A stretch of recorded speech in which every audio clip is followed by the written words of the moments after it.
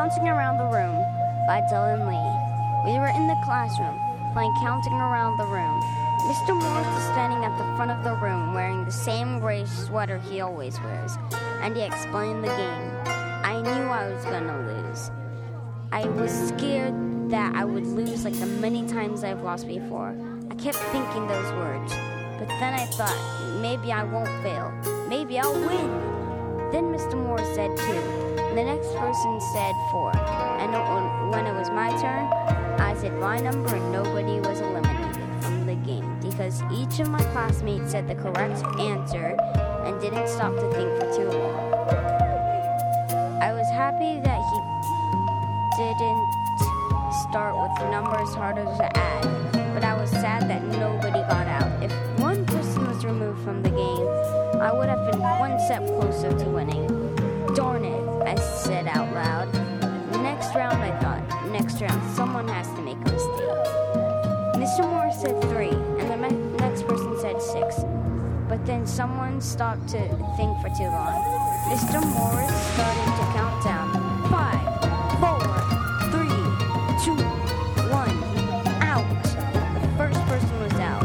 I was nervous, but one step closer to winning.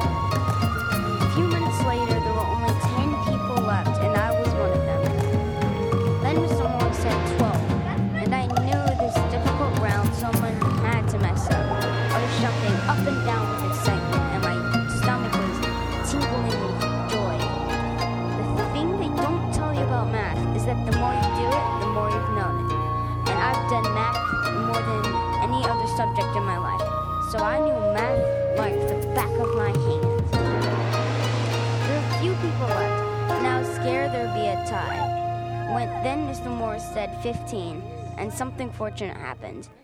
When the person said 30, the next person stopped, and Mr. Morris said 5, 4, 3, 2, 1, out.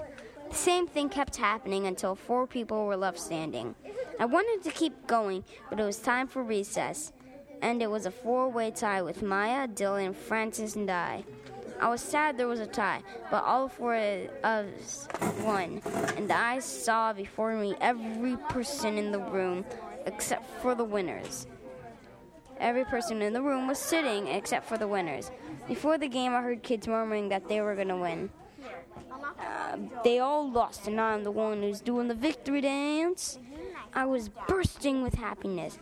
Then I exited the room with a big smile on my face. The only thing I thought was, we won, we won, we won.